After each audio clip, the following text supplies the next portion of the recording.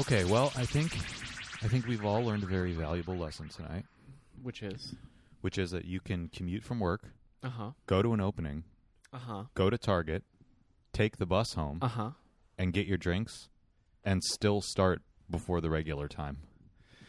Listen.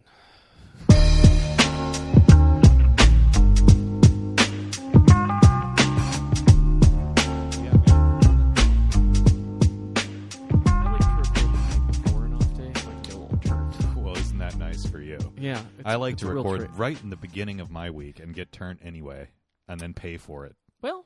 the other 72 hours of my working life. Well. Hey, you know what? That's on me. As you like to say, no one's forcing you. No one's making you do You that. don't have to. You don't have to do that. Oh, go in the tote bag. We have to light the fire.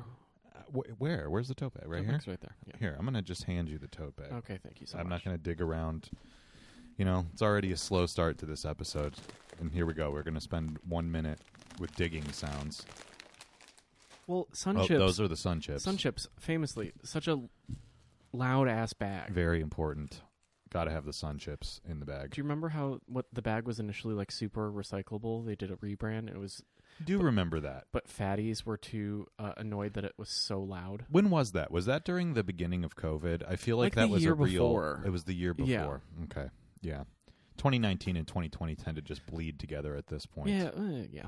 It's hard to remember. 2010 and 2020 bleed together. That's what you just said. I did? Yeah. Am I having a seizure? I swear I Maybe. said 2019, but I thought I heard 2010. well, we have a recording of it, so you'll find out I'll later. find out later when I'm posting this at 1 a.m. My point is I can't remember if we were arguing about Sun Chips on Zoom or if that was a thing that happened in real life. I don't know. And now I've been housing them, family pack bags as a serving of one for, years now. So I don't know. it's pretty amazing that a corporation can, be cudgeled into making like a multi-million-dollar decision because people are annoyed that it doesn't do what it I used think to that do. was a scapegoat moment where people are just like, listen, like, it's loud. I can't hear my TV. But also, the Frito-Lay was probably just like, honestly, it's cheaper if we go back to the old way, so fuck it, whatever. Oh, you think that's what happened? You think they made a corporate greenwashing decision and then regretted it, so Yeah. they created a false flag meme to make it look like it was from the ground, or an AstroTurf meme. Because what kind of blob person, is housing Sun Chips and can't hear the TV? I think a lot of people, man. Sun Chips? No, that's what Ruffles are for. No. I think you misunderstand. I think there's a lot of upward of 300-pound folks out there that Slamming are like, I'm Sun going Chips? on a diet, Oh, so I'm buying Sun Chips. it's not healthier. I It's mean, in fact quite worse. I remember a time in my life when I thought Arizona iced tea and Sobe Life Water were healthy. Were you 12? Yes. Okay, so well, Back in the early 2000s, we didn't know the difference. If something was branded as Life Water, you were like, oh, it's Life Water. It's water that gives me life. So it must be good for me. okay, well, Incorrect, but because it And was just now, sugar water. But I learned tonight that I can't have 15 seltzers a day, that might actually be bad for me. it fucks up your teeth enamel too. It does? Yeah, Is that why my gums bleed when I floss? probably. Really? I had to have a long talk with my dentist. Did I tell you this? No. So, it's the end of the year, and I'm trying to use up FSA money. But my dentist told me, hey, you can't keep your wisdom teeth anymore. And I said, no, not this. I liked you so much, my MAGA dentist. Okay. I love my MAGA dental hygienists that talk to me about racist things that happens in their communities. And then the doctor comes in, who's definitely not MAGA, and she's like, get rid of your wisdom teeth. And I'm like, no, please. We've had a 2-year Why? It's relationship fun. You get now. Percocet at the end. Well, she made a convincing case. She was like, listen, I'm not going to give you the runaround here. This isn't for my benefit. But if you get older and you have a problem back there and you take them out, like the chances of something getting infected or you Are getting dry so rot much mouth higher, are so yeah. much higher. It's like getting chicken pox without having gotten them in your youth. Yeah, you're fucked. She's like, that's all I'm trying to tell you, okay? So we'll leave it up to you, but I'm just letting you know that no matter how much you floss, you can't reach back there Yeah. because there's no tooth behind the wisdom tooth. Yeah. So there's no crevice, and that part is why your gums bleed and, why Yeah. you're having a hard time. So I'll give you another year, but if you don't somehow improve, We're ripping these we're going to fuckers take out. them out. And I said, fuck, fine. How do I improve? And she said, you got to get a water pick. Mm-hmm. Are you familiar with the water pick? Yeah. I've been doing a lot of research on these devices. You can get the a handheld one that isn't attached to a tank now. I did not know that. Yeah. I'm going to have to investigate that because You I got to don't. refill the little like shooter a lot, but I don't like the tank. You know, ugly. Yeah. Well, there's just not a lot of counter space in New York apartments, especially in bathrooms. Where the fuck am I going to put? Well, your bathroom is also shaped like an isometric triangle from hell. That is true. That is true. A railroad bathroom is, it's especially precious, the counter space. Yeah. But so I was going to get the Waterpik Nano, which is the smallest version, ostensibly the travel version. Still has a tank, though? But it still has a tank. It just has a small tank. Tankless, motherfucker. It has a big old base. So the handles, the way you gestured and said big old base. I've had to reference for big his old bases pleasure. for like, large portion of my so adult you don't life. lose So it. that'd be a flared base. That's different. It's different. We were just in a Target. We missed looking at all the anal Christmas trees. What? They have so many like, abstracted trees that Really? just look like stacked butt plugs. Oh no, they do that now, like an artificial tree that's like designed They're instead like of being for like a simulation mantle tree. tops. So it's I just like see. two triangles on top of each other out of carved wood. But they Wow. don't have a base, so it's going to get lost in you God, and that- splinter. Oh no, you know what? They're gonna get an uptick in sales, and there's a lot of Santa Claus hats on OnlyFans utilizing those. On Tiki-Takis, there's lesbians that go walking around and going, okay, this one, no flared base. This one, maybe. Wow, TikTok not good. Yeah. Anyways, so the water Water pick. picks, yeah. Yeah, so I've been doing research into the water pick, and I'm going to use my FSA money to buy one. But now I had to recontact my dentist and say the FSA requires me to get a letter of medical necessity for this. This is only FSA eligible if I get a letter saying I have to have this. That's dumb. Okay. And so now I'm awaiting word from my doctor on whether it's actually medically necessary or not. Because they mentioned it to me. Yeah. They brought it up and said, hey, you need to get this or I'm ripping your teeth out. And I don't want my teeth ripped out. Fair. So I would say that qualifies as medical necessity. I would like to keep the teeth that I have. So Yeah. let's go with this. But, my MAGA dentist, it's kind of hard to get in touch with them. They're really old school. Oh. They don't respond to their emails, and then you call them, and the very terse receptionist is like, the doctor can't talk to you right now. And she's like, call back. And it's like, when? And she's like, just some other time. I text my dentist. See, neoliberal dentist. This is the two But types they, of you know, dentists that there are Yeah, but now. they always are like, so when are you going to get those retainers? And I'm like, the 6th of never, you know this. And they're like, well, you have some potential for shifting because you're tense. Do you grind your teeth at night? And I've asked. I'm like, do I grind my teeth at night? Do you hear this? No. I don't know if the But, person I know adjacent to you would be able to hear it, though. Sometimes in you between can. the snoring, I don't know. It might get lost. Yeah. Sounds like a fucking water buffalo. So Wow. Jeez. what? I don't like to imagine other people's bedroom situations, but just, I'm saying I snore. I understand that, but the combination of noises that are happening in that vicinity is just like that's a horror show to me. You know that I can snore like a fucking horse. Oh yeah, I do know this, of course. Well, So can I, although apparently I don't think I do anymore. yeah, you do. Or at least not to the point where it bothers anybody. When you're really hammered, I could hear you. I would sit on the couch and be like, "What's that sound?" Oh jeez, yeah. And then and then the door would start creaking open, then slam shut, and I'd be like, "What in the Warner Brothers is happening here? Jesus fucking Christ!" My God, it's like when you're honk shoeing with like a Yeah. tissue above your nose. Uh-huh. Yeah, okay. Well, anyways, yeah. So the water pick. We'll see if I get the water pick. It's $40. Who gives a shit? Just buy but new I glasses. want to use up my FSA money. Glasses, goddammit. bitch. I'm turning a new leaf and being fiscally responsible. How much you got in that FSA? I got about $180 left. Oh, so not too much fun money. No, I can't buy anything like really insane anyway. I'm gonna buy like a bunch. Sunglasses. I already did that. Get another pair. I don't need another pair. I got One two pair? new pairs of glasses and a pair of sunnies. Get a second pair of sunglasses. I didn't tell you about my sunnies, did I? You're not gonna like this. Oh God. I got clip-ons. Yeah, these look new. Oh, fuck off. These are new. These are Yeah, not the this- ones that this the brown- sunnies yeah. clip onto. But I've had these for like a month and you haven't said anything. I've been I'm in waiting low for this lighting. moment. No, I noticed them on the bus today because I could see the because Uh-huh. you usually have the fade ones, but I'm always looking at you straight on, so I can't see the color difference. Well, here's the thing. I've had fade ones in the past, but the difference with this pair for the listener is these are like brown to light brown. I usually don't go for light colored glasses. usually go for a blue. I usually have blue or black Yeah. or gray. But I went for the light color this time, and then the other pair I got is a clear pair. You've had the clear pair before. What's on my face? Oh, yeah, it's, again, low lighting, hard to tell. Yep. I have a clear pair, but it's a little more shaded towards the blue clear rather than the Oh, yeah. the sort of just Crystal, transparent. And I got clip-on sunnies for the clear pair. That's disgusting. And I wore them to the pumpkin patch. I like the clip-on sunnies a lot, although it's harder to get them off one-handed than you would think. My whole thing was thinking... You have to do the 2-clip, otherwise you twist your glasses in half. Well, yeah, I thought that maybe this will be better for driving, right? Because sometimes I don't like having to switch back and forth between my sunglasses, and I thought this will be great. I can like the Matrix. I can just like clip them on my little early 2000s glasses and be on my way. But you can't do it with one hand. No. So it's a little more annoying, actually. Yeah. But I think it'll be good for the beach. I'm excited for clip-on sunnies on the beach. But yeah, so I already went through the optical stuff, and now I'm on to like, all right, I got to use the rest of this somehow. Can you get a Theragun? I actually could get a Theragun, but those are way more expensive than I thought. $400, yeah. They're not necessarily $400. Even like lower-end generic ones that would be just fine are around the amount of FSA money I have left. But it feels wrong to spend it all on one thing.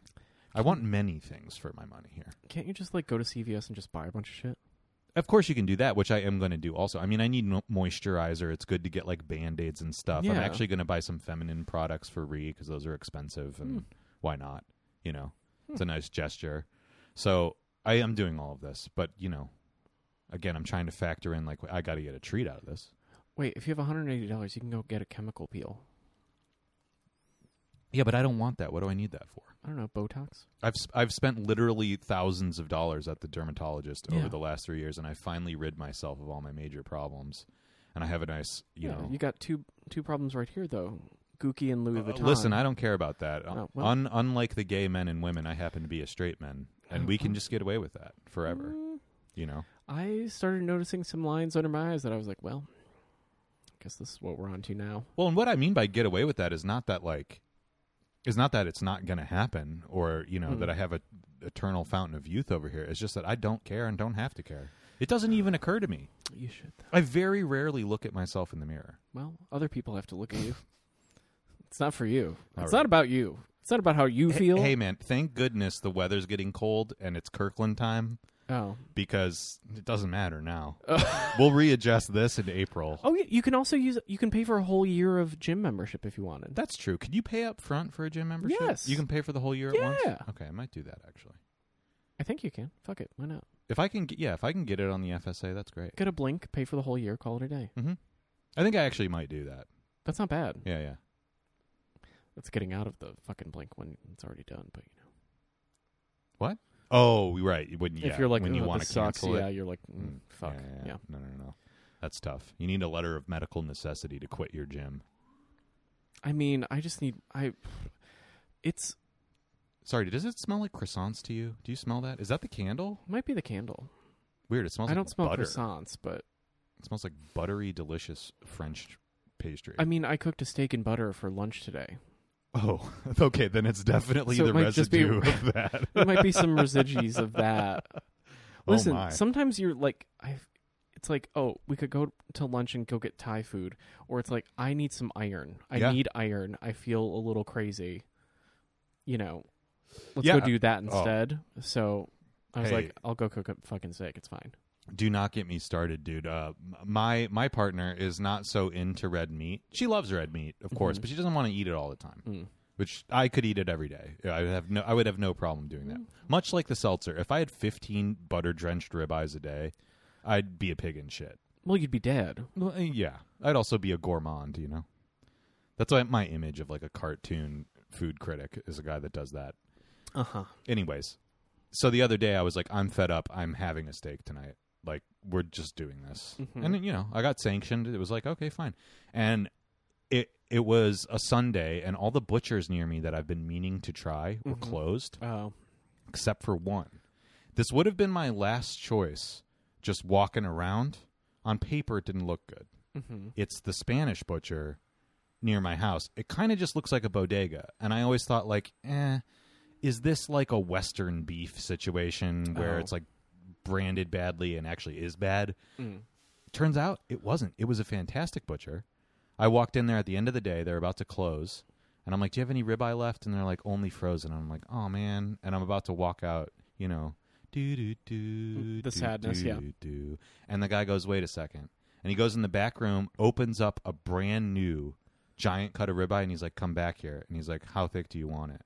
And he just slices 2 steaks right there for me, thick as I wanted. Very good deal. $30 for 2 steaks. That's not bad these days. Not at all. And man, I cooked those fuckers up and they were really good. Damn.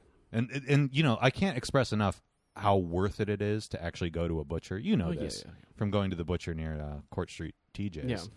It's not worth buying steak at a grocery store. It's just not as good.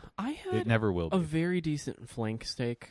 That can be okay. That was, I mean, and it was cheap. It was $11. Yes. Portioned into 2 little fillets. I was like, you know what? Did I want to eat the whole thing myself? Yes. Was I being nice? Yes. I undercooked it at first, so then it was blue. Because there's no fat in it. It's just mostly muscle. I would rather that happen, though, because that can be rectified. Yeah. It wasn't dead, so I was like, I was just, whatever. But it was fine. For $11 versus like a strip that really I don't want to split. No. That's a serving for 1. Yeah. But for 11 for 2 people and like, you know, a lovely side assortment. Yeah. Great. Well, you know, I miss the days of this because it got popular. But it used to be, like when we first moved to New York, a skirt steak used to be the cheap cut. And that's really good shit. But then that became bar steak. Exactly. And then everyone's like, oh, I can cook it at home. Well, and it got trendy in tacos and in restaurants. And, you know, that used to be an off-cut that was like $2 a pound. Yeah. And now it's like $22 a pound. Which is stupid. No, it's coming down. Last time I bought a skirt steak, it was like $9 for like 2 lovely little pieces. Or long pieces. That's not bad, but I wonder what that is in terms of weight, you know? Because it is still, as far as I know, I haven't tried to buy one in a long time, but the last couple of years, it's been $20 a pound, basically. That's psychotic, but yeah, which is insane for that because it's a shitty cut. Well, it's a delicious cut, but it's supposed to be scrap. Yeah, you know. But anyway, yeah. So I can't stress enough. Go to your local butcher. It fucking rules. There's a halal butcher near me that I've been dying to go to, but it's one of these old school businesses in my neighborhood that's like only open till 4 on weekdays, and it's just like I will never get to experience this. Mm-mm. I just longingly look through the window, you know, like a 1970s Christmas movie. Tiny Tim outside of the and it's always butcher. Closed. I'm like Charlie Bucket, like wanting my. What time do they ticket. open at? Like 8? Yeah, they open like after I go to work, and they close before I get home from work. It's just never going to happen. You know what I think I'm going to do next time I have a quote unquote doctor's appointment? Yeah, I'll say, "Oh, hey boss, I have to go to my MAGA dentist," and then just go there instead. Yeah, just scooch on over. Mm-hmm. Yeah. Actually, in fact, I have an opportunity to do this next Tuesday. I got contacted. This is a little inside baseball, but I don't think it's compromising. I got contacted by like a department of my work that I've never interacted with before, and they were like, "Hey, we still don't have a headshot of you. You've worked here for almost 3 years, and we don't have your headshot. Huh. You need to get a headshot for our like employee book." Apparently, they keep like an album of everyone who's ever worked there with a picture of them. Well, also for security reasons, yes. They should have a picture of you. I guess, but they have my ID, you know? Like, the HR department knows who I am. I verified my identity. They have a picture of me, but they don't have, like, a studio picture of me that they took. Yeah. But they finally caught up with me. Because, you know, I don't know about you, but in my organization on the Outlook, everybody has a little bubble next to their name, and most people have some kind of picture in there. And mine is just the gray background with my initials in it. Yeah. Which I prefer. If you've never met me IRL, you don't need to know what I look like. Yeah, we don't. You know, 1776, man. This is some Walter Sobchak Bill of Rights shit. And I don't want you to have my but now they caught up with me and I have to get my picture taken. So lucky for me, it's not at my location. So next Tuesday I get a little like half-day reprieve where I get to go down to the other location to get my picture taken. So I might not go back to work? No, I have to go back to work, but my point is I can linger in coming to work at all. Because all I have to do is make my headshot appointment, but there's a 4-hour window in there where a lot else can happen, and that might be halal butcher time. So when I show up smelling like a buttered steak, they're going to be like, "You were getting your headshot taken? What were they doing over there?" Yeah, I got oiled up. I don't know. They said it was good for reflection. Yeah, they showed me like a Christmas tree that they bought at Target and said, "Don't worry, it's flared." And I said, "Okay." Yep. And then just walk a little funny. You know, yeah. I'm going to... Never mind, I can't talk about this. After show material. Yeah. There's a division of my organization called Blank Ventures that does startup-esque ideas, and I think I might pitch to them that they should start an OnlyFans. We can start with that Vanity Fair photo shoot of Jeff Koons nude lifting weights and go from there. I don't even want to know who jerked off to that. But you know that somebody did. That's the thing. Isn't that crazy? Enough people saw that somebody did that. Why? Because Rule 43 or Rule 56, whatever the fuck it is? Yeah, Rule 43 is if you can think of it, there's porn of it. Yeah. Jeff Koons was way ahead of that. I mean, Made in Heaven was true. 1991. He invented Rule 43 as far as I'm concerned. I'm just saying that there's some sad, lonely, closeted gay man that saw that Vanity Fair cover shoot and a balloon dog covering a sausage and said, I can get away with this. Mom and Dad will never know. I feel like if you have a Vanity Fair in the home, you're probably rich enough to have several bathrooms and also not have any sort of, repercussions for, Maybe. You don't think there's poor people that subscribe to Vanity Fair? No. Really? No, because you can mostly read it for free. That's true. Like I was reading about the Housewives scandal. Which one? I don't know. Apparently there's some suing going on. Oh, really? One of them used to black out and peed herself on some trip. It's mostly about her. And I was like, I don't really care. And this is so long. Oh, I mean, that's kind of par for the course for those shows. That doesn't even ring a bell. I don't know. There's a lot doesn't going narrow on it over down. there. No, Yeah, it doesn't. no. No, it doesn't. I've been watching Jenna Lyons get pilloried in the Roni reunion shows. Why? No one was even talking to There's her. a psychopath on one of those shows named Uba who really has it out for her for some reason. Everybody thinks that she's very fake. I mean, which, again, par for the course. her teeth are fake, her hair is fake. We know this. Once again, every time this comes up, I do feel like I want to talk about it, and then I'm like, wait, I can't do this. This is not good. This is not good for the podcast to have 1/3 of it be about Real Housewives every 3 weeks. No. Speaking of Vanity Fair, though, I think this was... Oh, never mind. I'm thinking of something else. It wasn't Vanity Fair. But, remember the Larry Gagosian article? Mm-hmm. Apparently that's gotten, picked up. That was VF. That was Vanity Fair? I'm pretty sure. No, I thought that was the New York Times Magazine or some shit. Sure, whatever. Anyways, that's gotten kind of picked up by certain corners of Twitter that are all about startups. And I listened to part of it. I didn't finish it. A podcast today of a guy who reads biographies of people that founded things. And since Larry Gagosian doesn't have a biography, he used that article. Okay. So, of course, I didn't glean any new information of it. But what this guy does is effectively just try to summarize, what is Larry Gagosian's, ethos here? And then he published a little, Substack compendium where he breaks it down into bullet points. And when you see, Larry Gagosian's, mantras for life in bullet points... Ooh! It adds up to, a real unethical son of a bitch. Well... What are some of them? I don't... In bullet point, it's a little weird. I don't know. Most of them are pretty bog standard stuff. They're just platitudes that are kind of I don't know. I don't understand how they're the cream insightful. rises to the top or something. Exactly, stuff like that, where they're basically you can sell things that aren't for sale.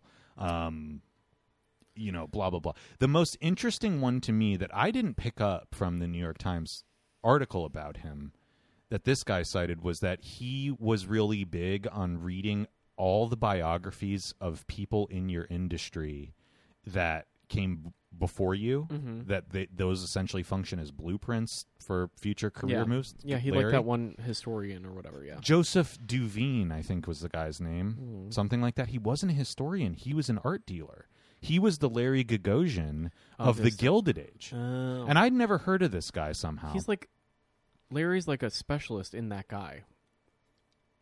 Well, it's interesting, because you hear about Leo Castelli, and I can't think of their names right now, but there's certain French art dealers from the 19th century that were important, people that sold Van Gogh and stuff. Oh, what's his face? The guy, yeah. Well, his brother Theo was kind of that, but he had a connection with some gallery, yeah, that was very prominent at the time. But you never hear this guy's name, Duveen, I think it is. And his thing was... the quotable from his Wikipedia page is, it seems to me that there's plenty of money, it seems to me that there's plenty of great art in Europe and plenty of money in America. So his thing was finding bankrupted aristocrats in the late 19th century, European environment and World War I environment, and then selling them to robber barons in the United States. Yeah, duh. which, you know, is essentially like the business model that Larry Gagosian eventually scaled up, which is find where the money is. In his case, he doesn't care if you're from Russia or the Middle East or China or whatever. He's going to sell you art from As long as you have the American money, who collectors that are cares? Yeah. going bankrupt because they lost it all on GameStop or whatever. Yeah. You know? So it's interesting. It's fascinating that this guy is not better known. I think it's just because that period of time of American art is not so It's interesting. not good. And also, I mean, I also think, like, you know, when we teach art history, we don't teach the dirty business of it, which is kind of annoying. No, it's You really find annoying. you find out about it later, and you're like, "Ooh, fun!" Or like it's a fun little anecdote on a label, and you're like, "Huh." Yeah, I'm trying to think of like a parallel or like an analogy for like more popular history that would make sense. It's like, you know, for me, like when I think about like reading about the world wars, right? It's like, what if they do kind of do this actually? What if they taught you about the world wars, but they didn't teach you anything about like the particular political or economic environments of the countries involved? Which, if you think about the average American, they do basically have That's that basically, narrative. yeah. There's good guys and bad guys, and we were the good guys, Yeah. and they were the bad guys, and that's like that's true in a sense, but that's not a really great picture of why things happened, right? Yeah. So I guess you get the same kind of like superficial education in art history. You learn about all the creators of art without learning about the industry of art, which you know we've discussed many times as a consistent like issue in terms of the short-term immediate effects on like young artists' careers. yeah. But it's also not good history. It's Like just I bad really history, do, I really do wish that we had learned a little bit more about like the broader environment of the way that art was like perceived and traded and stuff. It affects how people made it, so it matters. And I'm sure there are letters, like back and forth letters about like, "I like that picture. I'll give you $100 for it." And it's like, no, yeah, I want 250. And it's like, you know, I would like to see those letters. But even that might have been just some handshake bullshit back in the day. well, Who I knows? guarantee it was. I don't think that's the problem with this. I don't think that much of this is documented, and I think that art, especially the industry of art, has always been niche enough that nobody's ever been incentivized to write histories of it. A lot of that trade is also like, this is why you have like Holocaust reparation tracing. Like, there's a lot of things that it's like, who sold it to whom, which is hard to trace, and like you have to find certain archives, and usually they're like French archives. But you know, that's funny. That's an interesting example, right? Because who sold it to whomst is really hard to trace, and why, and then if makes, under duress or not. You know, that well, kind it makes the repatriation very difficult because you know who did keep really good records were the Nazis that stole it all. Like Yeah. Hermann Goering kept a really great catalog of everything he had and where it was, but the people that had it before him didn't do that. And you know, in the contemporary environment, it's very easy to understand why that is. Like, you know, for legal reasons, things have to be a little bit better documented now. for insurance reasons, not legal reasons. Yeah, that's true. That's actually it's true. not legal; it's insurance. Come on. Well, no, I'm sure there's some. I mean, when you make a sale of a certain size, you have to make it above board on some level. Yeah. You can't do a cash only deal for something that's $45 million.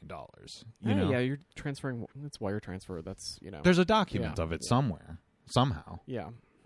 I don't know. I mean, but people skirt that all the time, I'm sure, in terms of installments. I mean, and people were still writing checks back in the day, in the 1800s, right? Yeah, but but documents on paper are really a different story because things get lost in fires. It's just not as easy to keep. Or it just becomes a not important part of the archive, Yeah. which is like, that's the part that is missing, you know. I don't know. It's a little. I don't know why we don't teach this. I mean, I feel like I've had, like, you know, in the educational thing, like maybe like 2 instances where people were like openly talking about like shady deals and bullshit. You know, like when you learn like, oh, dealers had to buy 2, like buy a shitty drawing and a painting if they wanted, and one of them had to be donated if they wanted access to anything, you know. And if you know better, you scream it out at a visiting artist, and then you leave the room like a rock star. Yeah. I only got to do that once. It was really fun. I mean, I don't think any of it is malintent or anything. I think a lot of it is just opaque even to the people that are responsible to teach things. Like, as we've discussed many times, I mean, most teachers operate on a pretty low level art world wise. I mean, some of them don't, but they're not, they wouldn't they wouldn't have any real incentive to tell you about it anyway. They're also usually not that involved in their sale market. Like Exactly. They don't really actually care. know. I mean, it's personal protection on one level, but it's also ignorance on another level. And then whatever applies to them doesn't necessarily apply broadly. Like, interestingly enough, today I was having a conversation with some colleagues about, like, cuts of artists' work. We were actually talking about Big JK. I won't get into it, but predictably, his cuts of things are absurd, and it's all contingent on, like, whether or not the fabrication is paid for, and it's very complicated. Oh yeah, But well, he's a real shark when it comes to this. Believe me, he gets his. oh yeah, he's not paying for it. Well, on a number of levels. But anyway, we were talking about cuts, and what you always hear in general is like I wouldn't want to know what his payroll looks like because I'm sure that's got to be a nightmare. I mean, listen, separating it from anything I know on the inside, I think you have to imagine, like any large business, I feel like somebody like Coons is always operating on the edge of bankruptcy. I mean, I think, like, his liquidity is probably purely on the basis of loans against collateral. I mean, it's interesting when you learn more about finance and, like, big business. They operate on the edge constantly. Oh yeah. I mean, businesses in general, I mean, setting aside, like, Apple and people that are absurdly successful and hold a lot of cash, most businesses are operating on debt constantly, and they're a couple bad months away from not being able to make payroll. And I would imagine an artist like him, who comes from a finance background, specifically like a hedge fund trading background, is probably pretty risky with his assets and what he's doing. Like, I guarantee you his payroll is massive, and I guarantee you he barely makes it most of the time.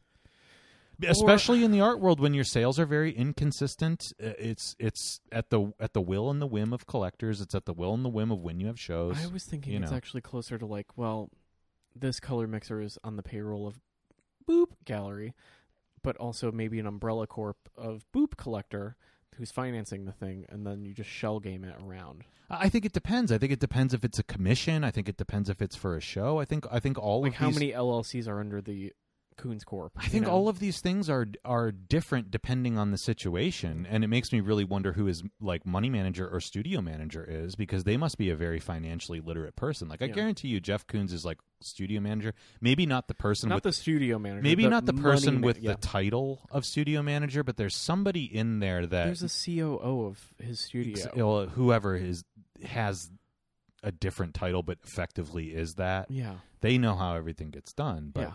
Yeah, I mean, I'm sure it's mixed up and it's all across the board. It's very complicated. It's very, very complicated. And in the art world, where every arrangement is by default going to be different, and then enter into the picture somebody like him who's very exacting in terms of fabrication, how does a situation like that change when you might lose 10 or 12 years because the foundry's not doing it right? Right.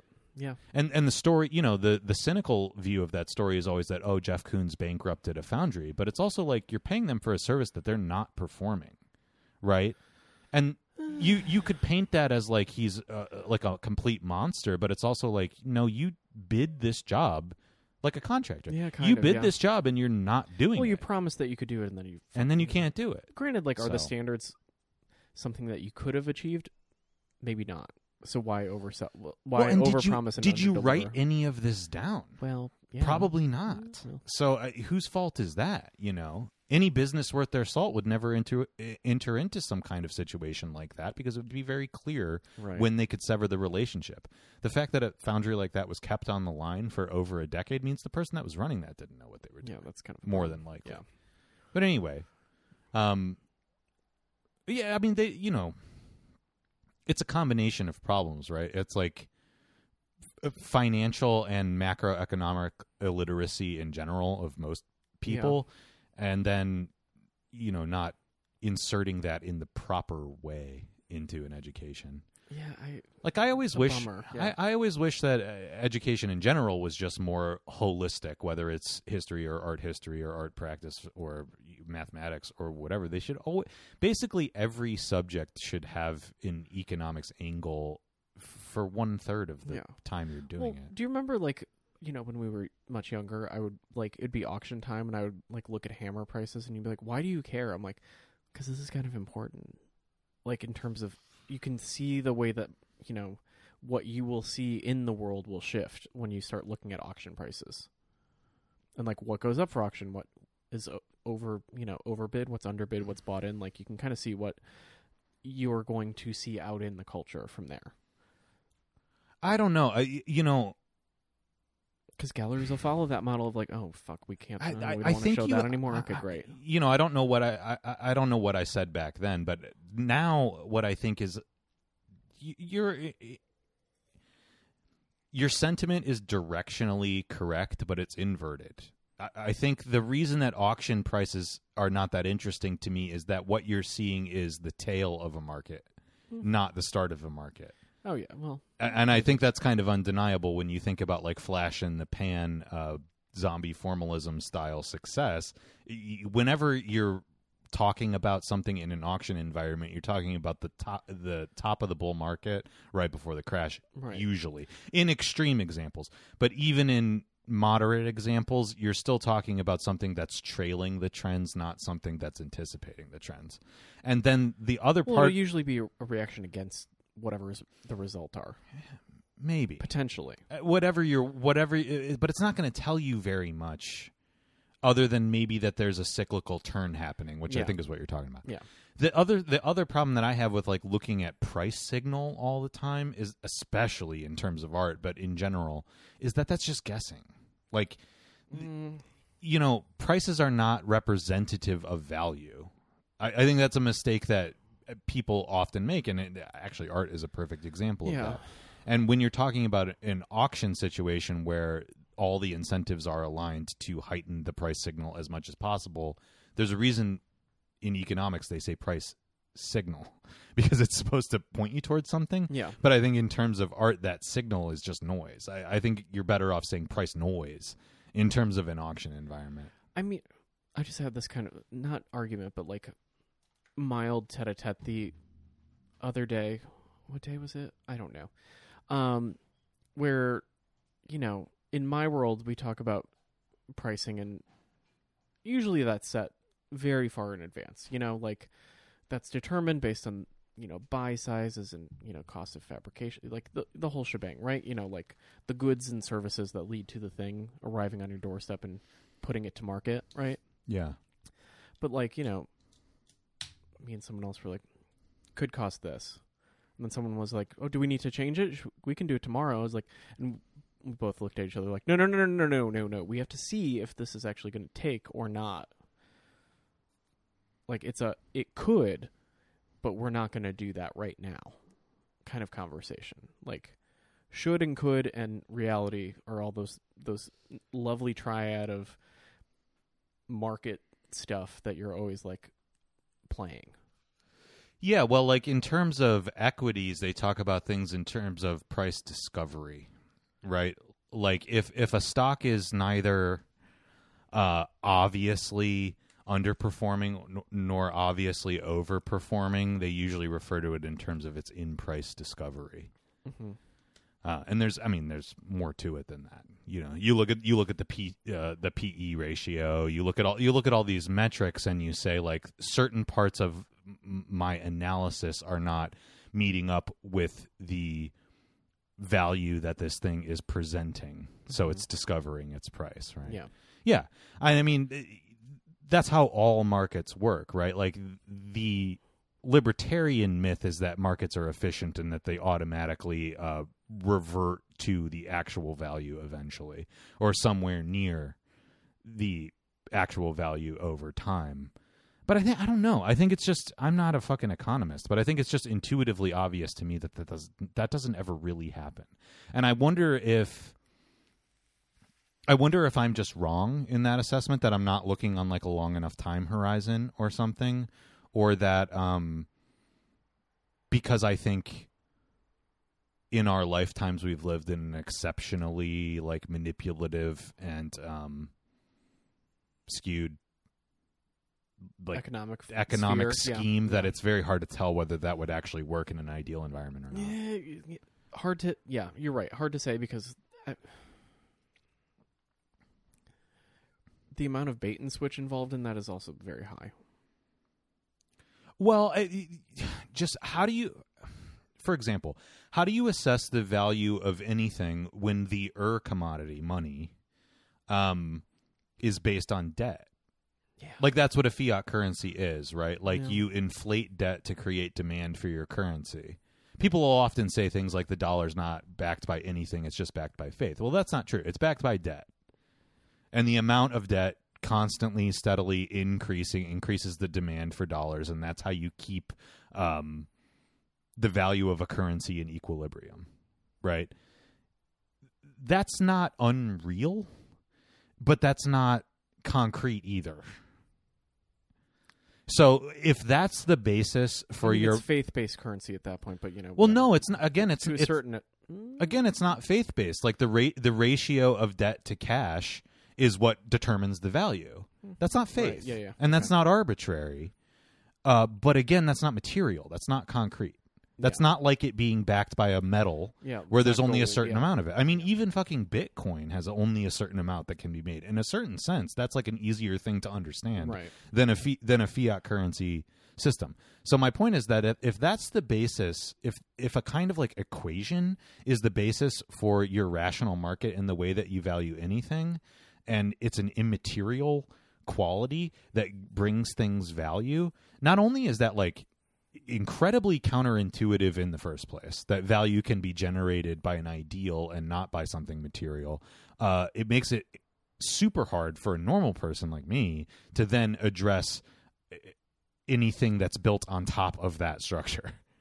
So then when you get to something like art, which is on the way like far Pluto fringes of establishing like value versus reality, I don't know how to make that correlation anymore. Right. And I don't know how to do that for an article of clothing or a pair of shoes or really anything. Supply and demand, I don't think functions when you're worried about a debt to like liquidity ratio. Well, no, the liquidity is the most important part when you're doing those pricing things. You have to be able to make sure that you can make moves in the future and in the present, like big moves in the future and like little mini shifts. So it's all timing. All of that is timing. And I think, it goes back to your point of like Jeff Koons being on the brink of bankruptcy all the time. Like, you have to give yourself runway. The runway can be short or it can be long. It depends on how big the decision is. Like it's, right. But pricing some t-shirts gives you a very short runway, so that way you can like make a couple extra bucks. But when you start buying like a full program of something, you need a giant runway. Because if that fails, you're fucked. Yeah, if you have a short runway in that regard, Of course, that's a very astute point, but what you're only talking about is the supply side. Yeah. The demand side is also suffering from the same exact dynamic because people fucking buy things on credit cards. Yeah. So imagine now you have a consumer side where sometimes you're paying your rent on a credit card because you can't quite make it. And then, the supply side is underpricing a t-shirt to give themselves some runway for the next week. And you're buying the underpriced t-shirt because, that's a really good deal, but I'm sacrificing my liquidity, my cash flow now, and then I have to pay my rent on my credit card. And it's like,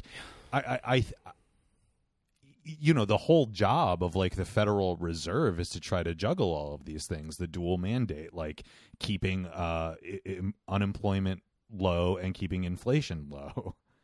Right. And like the environment we're living in is a very strange one because you have really high employment and really high inflation, stagflation. My thing is like, do we have high employment or do we just have a lot of people working part-time? Well, exactly. This is where I'm at, just like looking at the world. I'm like, there's a lot of people not working, and it's not just like, bum level or like tech layoff people, but like there are iBankers who are like, I'm in between things because my shit folded. Like there's people who are like, I'm a healthcare executive, but I needed to step away because I was burnt out, and now I have to get back. Like, like it's not as if they're technically unemployed. That's all the same, but it's like there's different realities to that. Oh, definitely. I mean, I thought you were going to go a different direction because when you say there's a lot of people that are like partially employed or barely gig economy. Yeah. I mean, this is a huge talking point with economists right now is like it's very unclear what the employment figure actually means, because just because you're bringing in some income, or because you're writing a 1099, right, does that mean that you've employed someone? Because that's not what we think of as employment with benefits and investment and that kind of thing. Like, part-time employment is the same thing. You got a W-2, but you could be working 12 hours a week. Well, I think it's very clear that at this point, the Federal Reserve and the government, the people keeping track of these official metrics, I think they basically, I think if you didn't make $0 this year, I think they're counting you as employed. That's not good enough. It's not accurate. I mean, listen, it's tough though. Just because you're getting a 1099, there's some Uber drivers that I'm sure make $100,000 a year. Yeah, like their working conditions, although that's like an ethical and moral problem, perhaps, are a different issue than like their employment and their income. They're just a freelancer that does really well. Yeah. We're also just talking about like there's plenty of freelancers that do really bad, and and the other side of that I think you're right in pointing out is that there's plenty of high income people that just choose not to work, right. So they're technically unemployed, but have a lot of cash on hand, so they're fine. Yeah, or they're investing, so they don't really have to do anything if they don't want to. The other part of that is like you may be employed, but you're underemployed. Or there's the quadruple work from home job people who are. I don't know how anyone that is one of my favorite subreddits of all time. How anyone is getting away with that fucking scam, because like, I kind of want to find them and just be like, just email their boss immediately and be like, "Hi, they work for 4 other people." Like, how it's so greedy, and also, like, all it does is also show that you don't really need like as many people. Because, like, those jobs are basically jokes at that point. If you can do 4 of them full-time. Yeah. Like, that's psychotic to me. But, like, also, fuck you. Like, what are you doing? Like, that's bad. Well, no, look, I mean, I don't hold it against those individuals. I mean, I think that's a very temporary loophole in a system that, believe me, people in power will figure out how to close that. Yeah. That's way too much That's way too much. How does the IRS at the end of their go? How the fuck are you doing this just time-wise? You can't do that. I mean, I don't think they care because they're generating a lot of revenue off those people as long as they keep it above board. I mean, the government has no real incentive to stop you from doing that, to be frank. That's true, yeah. It's the corporations that do, which is why I don't think that will exist very long. Yeah. I mean, I think like, in terms of these macro issues, like, talking about fiat currency and all this stuff. I mean, the whole reason that conspiracy people get all wigged out about central bank digital currency is basically coming along and surveilling everyone, China style, is that's how they're going to close a lot of these loopholes that currently exist. And that's how ironically, or not ironically, I mean, just frankly, that's how we're going to get better data on what the actual economic situation is. It's gotten to the point where I don't think anyone stands to gain from actual economic data, to be perfectly honest. Well, no, I mean, it's a tailspin all over the place. Look, I think in terms of neoliberal economists and Federal Reserve people that are in charge as much as possible of guiding the economy and this scheme we call globalization need that information. And what gets presented to us as economic data, this is already true, but what gets presented to us as economic data in the media is a totally different issue. That's just an issue of optics and getting the right people elected so that the bankers that are actually in charge of this situation can control the scheme. Mm-hmm. I agree with you that information will probably still be massaged and wording will get changed so that it looks very good.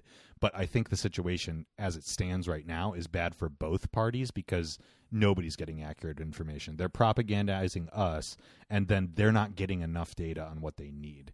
Right. So the whole idea behind the central bank digital currency, besides resetting the system, because the bubble of the fiat currency where you have to keep making more debt, the hyperinflation story that happened in Weimar Germany and many other times in history needs to be avoided. And that's the way to do it, is reset the currency system. Nixon taking us off the gold standard, things like this, like reset it. They're going to reset it, and they're going to reset it to a basically blockchain Bitcoin-based system, but it's not going to be Bitcoin. It's going to be Fedcoin or whatever. And then every single transaction you ever have will be tracked. So overemployed people, you're found out, you're done. They'll have better data on who's underemployed, who's high net worth still spending money but not that will change the scheme completely, because you won't think of things in terms of employment anymore. Right. You'll think of things in terms of engagement now, much like social media companies actually Right, already yeah. do. It'll just be the same model. And then you'll Engagement doesn't actually mean shit, though. well, in terms of social media, it doesn't. I'm a certain just speaking in sense, terms of but- like marketing and ROI. No, but in terms of spending, it matters a lot. Yeah. Is someone still engaged in the economy or not? Right. That's what we're actually talking about. Unemployed versus employed doesn't really matter so much anymore, because those categories have gotten really blurry. Like you said, if you are a billionaire that's not working, you're unemployed. What does that mean? Yeah. It doesn't mean anything in terms of your economic weight. So it'll be much more useful to track things in terms of who's engaging with what. Now, that has the dystopian factor of also being able to police your speech and your behavior and all of these things that the Alex Joneses of the world worry about. We're already there, but And it's rightfully. yeah. But that's the thing. Post 9/11, we're more or less there anyways. You know?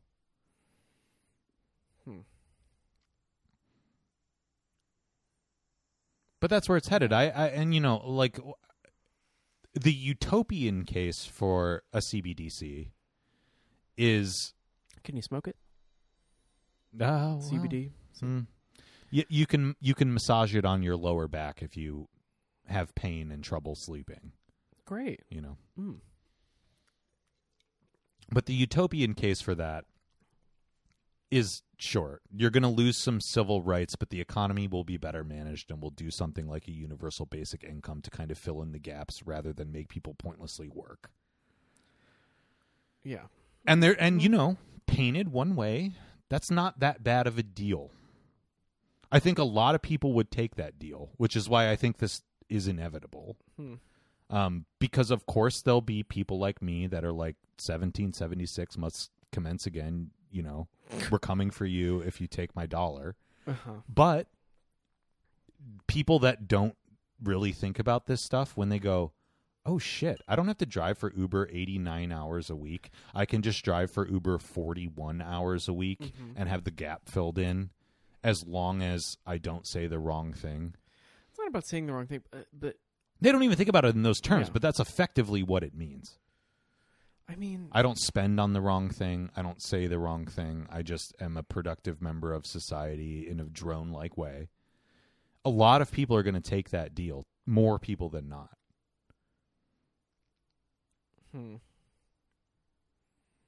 I mean, don't you I don't think? know if Think that's about true. it. I don't know. People love cash. People love cash, and people also love getting away with money stuff with the government. Hello. Yeah, but here's the problem: is people. I think that all of the accusations are a little bit misdirected. People don't love cash. People don't love getting away with petty things with paying their $50, taxes. yeah. What they like is having a standard of living that they can't quite achieve. If that's simply given to you and the consequence is stop doing all this petty crime, Oh, I think a lot of people are going to take the deal of, okay, I'll stop doing the petty crime as long as you just give it to me.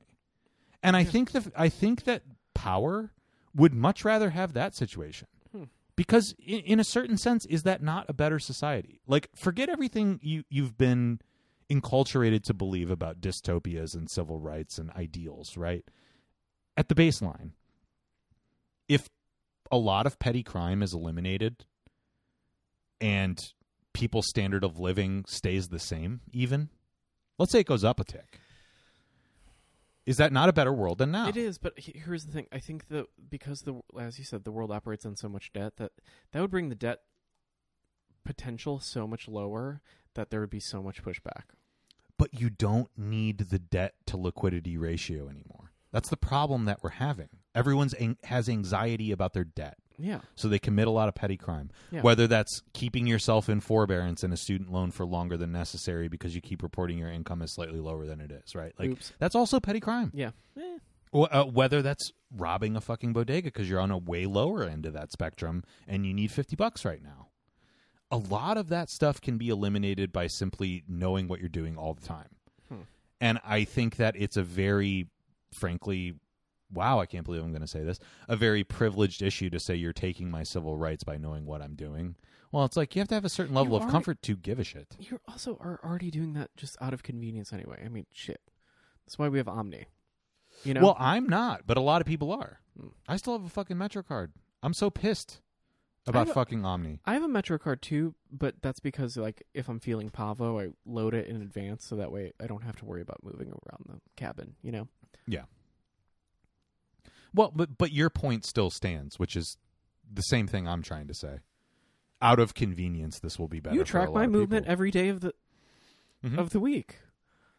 You know. Yeah. We got to turn that off, but it's useful when you're looking for a gallery and then you're like, oh shit, he's over there. Okay. Yeah. But I don't know. No, all of these little infringements that seem dystopian have a lot of upside, especially to everyday people that have the mentality, consciously or not, that I have nothing to hide, so what does it matter? I mean, I can't tell you how many times I've been sitting around like a holiday dinner table with my family in Ohio and like some uncle says something Anyone like who that. says that has the most shit to hide. I don't think that's true. I think they actually genuinely don't. But that's why they don't understand. They got a body buried somewhere. Maybe, but like, it's just more that, I don't know, how much are ideals worth to you? You know, somewhere on their Amazon, search history, they have a butt plug in there, and they don't want to talk about it.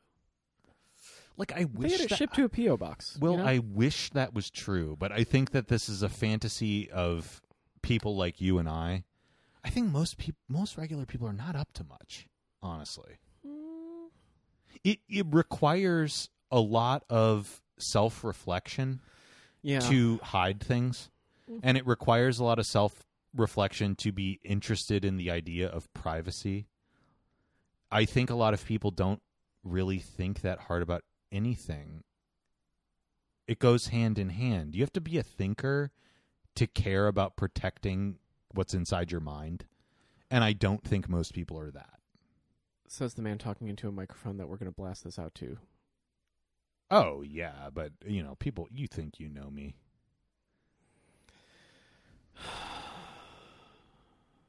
Well. Yeah. Hey, by the way, before the episode ends, shouts out Natalie. We went to Natalie's show. Mm-hmm. Thank you for having us. Yeah. Nice show. Yeah. Great cider. It was great cider. Did you put a little whiskey in there? Absolutely not. Oh, I did. I can't have brown liquor. You know this. I know. I'm not trying to cry. I'm not well, yeah, Blackout Billy and all that. He wouldn't come out. But, no, great show. We love Round Paper on a Tondo. Yeah, they looked really nice. I was really excited to see her do big work, too. Yeah. I'd been seeing them on Instagram, right, and totally expected 12 by 12 inches or something, but, Oh. I can never get the scale on an Instagram. Is that bad? Well, no, that's what I'm saying. Neither can I. Yeah. And just knowing how Natalie's worked in the past, I was like, wow, this is amazing. Yeah. These are big and impressive. They're very handsome. Partnered with wonderful sculpture too. Yeah. Like made sense together. Looked great. Yeah. And I liked that it was a relatively small gallery space. I liked that it was like 2 works each. They didn't go nuts. It was classy. It was well done. I mean, I feel like I haven't seen an overhung show in a while, which is good. Oh, interesting. Yeah, I don't know. I don't go to a lot of shows anymore, so I guess I don't know. But I would just assume that people... I'm not you even ever saying... go to Manat and Degas? Not yet. Same. I was supposed to go Tuesday, but I was a little too hungover. Well, let's end this episode and start the after show with Manat and Degas. Okay. Okay.